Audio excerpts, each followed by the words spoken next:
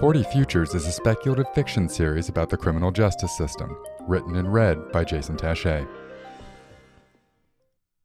Recode. Albin sat on a stainless steel examination table in the back of a veterinary clinic closed for renovations. His legs dangled and his hands were in his lap. The childlike disposition amplified his nervousness. "Yo, I keep going back and forth," he hollered across the room, breaking the silence. A clinician with his back turned lifted his head and looked over his left shoulder. "Give me a second." He fiddled with something on the table for a moment and turned around. Albin could see small plastic vials standing in a red tray, a microscope, and clear cups with and without liquid in them. "Like, you want the other procedure or you're out completely?" The clinician was wearing a medical mask pulled down beneath his nose, glasses, and a white lab coat with the veterinarian's embroidered logo. The coat was one size too big and belonged to Brian. "Just to remind me the options," Albin replied. "Yeah, I've currently got you down for the 23andMe package. That's the one that changes all but 23 of your DNA markers. It's usually enough to throw the cops off and avoid an arrest." Albin nodded. "Now, there's also a premium service that can get you down to 5 original markers. That's my 5 Alive plan." The clinician put his hands in his pockets and rocked back on his heels. "You know the feds can now make a match on 6 markers, right?" Albin continued to nod and leaned into the upsell, until he remembered the astronomical cost of the Platinum plan. "Now, as I told you earlier, we don't talk about why you're here or what trouble you're looking to avoid, so this isn't a conversation. It's a decision for you to make," lectured the clinician. "But if you're running across state lines, robbing banks, or it's the season for treason, then I think being alive is far better than being free." "Right, but how does it work?" asked Albin, showing a mix of hesitation and curiosity with a man who wouldn't even share his name, not even a gnome de whatever this is. "It's pretty simple. We're just deleting some of your stars," explained the clinician. "You spend a lot of time around doctors, don't you?" Albin was incredulous. "My stars?" "I've never told you who I work with." The clinician's easy demeanor vanished. STR. They're the markers of your DNA that allow the cops to turn your genes into something like a fingerprint.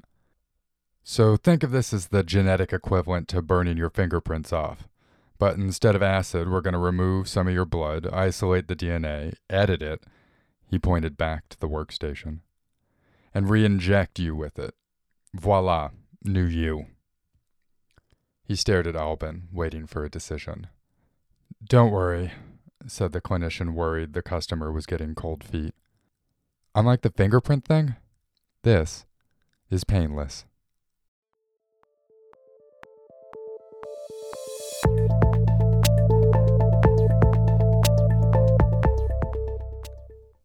Hello and welcome back to 40 Futures. I'm Jason Taché, and I just got done reading story number 7 in this series, Recode. And in these commentary sections, one of the things that I've been trying to pull out is what's going on now that gets us to one of these speculative futures that maybe seems a little bit far-flung or a little bit too science fiction-y. And that's no different for what I want to accomplish today, because there are 2 major themes, things that are happening now in our day-to-day that were floating in my head as I was trying to put this particular story together. And those 2 things are the rapid growth of consumer DNA databases. And then secondly is this thing called CRISPR, this way to edit DNA, whether human or plant or animal, which is becoming easier, cheaper to access. And I was curious, how would these things interact in maybe the not so distant future? So I think this story really gets at this kind of market need for criminals, and then someone coming up with a solution that meets that need, and is probably very lucrative for the person that comes up with the solution, in this case the clinician in the story. So where does the need come from at first? Like, why would criminals begin to feel the need to spend money to go through this type of procedure to be able to obscure their DNA in some particular way? I think that all comes down to this proliferation during the last 20 years, really just this century, of consumer DNA databases, because it has completely changed the game in regards to what the police have access to. So starting in 1994, the United States creates CODIS, which is basically this database for people that have been arrested or convicted of crimes within the United States. And this was the big law enforcement FBI-run database that people could take crime scene DNA to and maybe compare it to see if the person that they were looking for in the open criminal case had an existing file on record with the FBI. Now, this was solely focused on people that had had contact with the criminal justice system, meaning that the pool was very limited and also tended to disproportionately skew black as far as the racial makeup of the database was concerned, because we disproportionately arrest racial minorities in this country. Therefore, the database of DNA of arrestees reflects that. And this was the biggest tool in the United States for law enforcement to use when it came to comparing DNA evidence from crime scenes. And that all changed this century, where it became legal for companies to sell direct-to-consumer at-home DNA tests. These are 23andMe, Ancestry.com. They send you the little vial, the swab, you cheek swab, you send it back, and you find out where's your family's DNA or where's your personal DNA coming from, as far as like a ethnic breakdown is concerned, as well as it collects other information about height and weight, as well as if you were a product of incest even can come up in these particular tests. This completely changes the game, because all of a sudden DNA tests and sequencing was no longer just the province of either law enforcement or the medical establishment. All of a sudden it put it in the hands of consumers. And a part of that expansion into the consumer market was these websites that allowed people to upload their information from these companies like 23andMe to websites which would allow them to try to find distant family members, cousins, people that they have lost contact with or maybe didn't know they existed to begin with. This is where the game begins to get changed. These are websites like GEDmatch and Family Tree DNA. While it was meant to help people kind of recreate their family tree, which of course is a big American pastime, it also gave access to law enforcement in some circumstances to be able to search these databases. In many cases, this was a breach of terms of use for the people that put their DNA on there, but that's like a legal aside.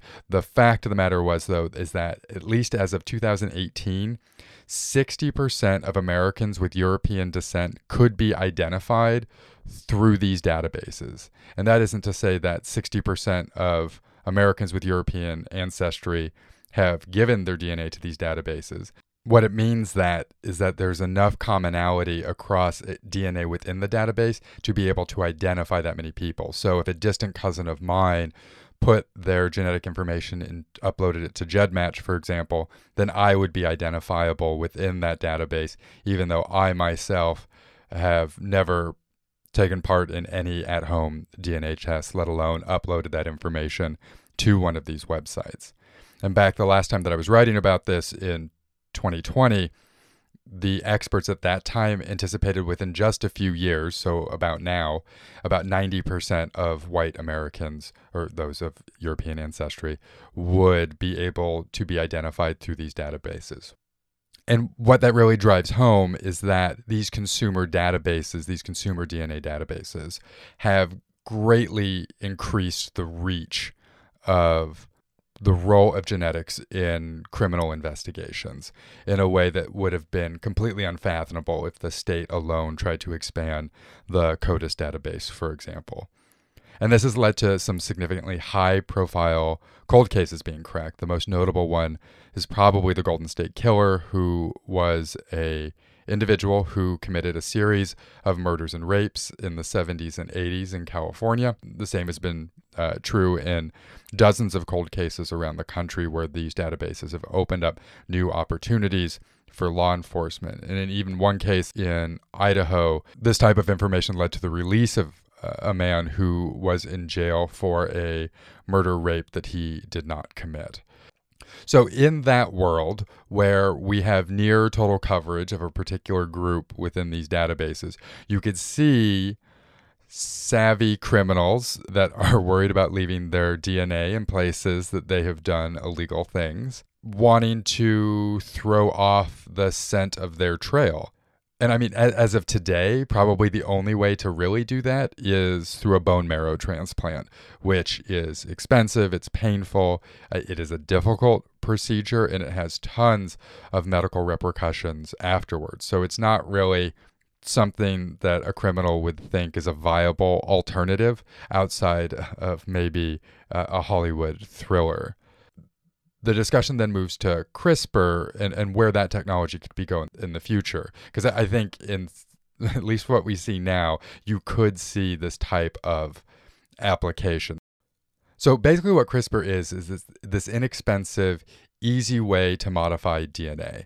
It exists now. It's currently being used in crops, animals, and bugs, and also with very limited application in people, primarily in early human embryos. The idea of it is basically this biological entity that can be put onto a DNA sequence, and it will be told before it's put on the DNA sequence what it is looking for, like what it's looking to cut out, essentially. Think of it as like biological scissors. And so it will go along the DNA sequence, it will find the pre-programmed genetic combo that it's looking for, and it will cut where it is told to cut. And then there's two options that can happen. Either the DNA that has been spliced can reheal itself with that missing section taken out, or CRISPR injects a new DNA sequence at the cut, and then that becomes a part of the DNA and then will begin to replicate within that organism's body. And what's wild about this is that it can be done pretty simply. But that's not to say that the current state of the art is there to allow a story like Recode to occur today. There are some certain limits to the state of the art. The big one, and this goes back to the comparison to the bone marrow transplant, is that even in a bone marrow transplant, which is putting functionally a new DNA engine into a person's body, is that CRISPR isn't able to change all of the cells, right? It would be the trillions of cells that make up the human body. It would not be efficient to go and snip and cut all of those. There would be needs for greater replicability of cells within a body, because even now you could make some blood look different, for example, in a person's body, but say if the cops decided to do a cheek swap as their DNA test as opposed to a blood test, then the cheek swap might bring back DNA that looks like the person's original DNA. Or in that particular situation, there's also this opportunity for there to be what's called like a mixed signal, where essentially the DNA would look like someone played around with it, and that itself would be a red flag for law enforcement to then realize that something is up with this particular person's DNA. And so on both accounts, that's why this isn't happening now. That's a huge limitation to the application of CRISPR now, where we're talking about a criminal who's looking to basically make sure that his DNA isn't going to get him caught if his DNA is already in one of these databases. And so then the question becomes like, well, how then do we get there, right? Like, how do we go from this point where we have this really phenomenal tool like CRISPR to the point that something is as efficient, inexpensive, and accessible as what I talk about in the story? And I think, one, just like the march of scientific progress forward is clearly going to be a part of it, but there's also this weird, ethically, scientifically dubious and illegal biohacking movement that exists in the United States and elsewhere. And this is basically people that are against the rules, against medical advice, against the FDA, using things like CRISPR to alter their own DNA and inject it back in themselves, for example, to try to build up more muscle tissue, for example. For the most part, the reviews from the scientific community is that either these approaches are going to do nothing, or they could potentially cause harm to the people that are partaking in their own at-home DIY experimentation on their DNA. In a movement like that, where there is a lot of underground experimentation outside of the light of the scientific community as well as the regulatory world, you could see the possibility where someone playing around with this type of stuff makes their own breakthrough in the underground biohacking world and then decides to apply it in a criminal space. And so that's how I think we get there. I think with the pressure that the DNA databases are creating on the criminal community, as well as with the more efficient, less expensive DNA editing tools that are now coming out there like CRISPR, with some time and some malevolence thrown in for a good measure, I could very much see us winding up in a future that looks very much like the one in Recode. And with that, I'll leave it there. Thank you, as always, for listening to 40 Futures. For links to what I talked about today, please check out justicetech.download. That is the URL. This is a project written, recorded, and produced by me, Jason Taché. If you liked what you heard, please subscribe and leave us a review wherever you listen to podcasts. I'll be back in your feed next Thursday. Until then, take care.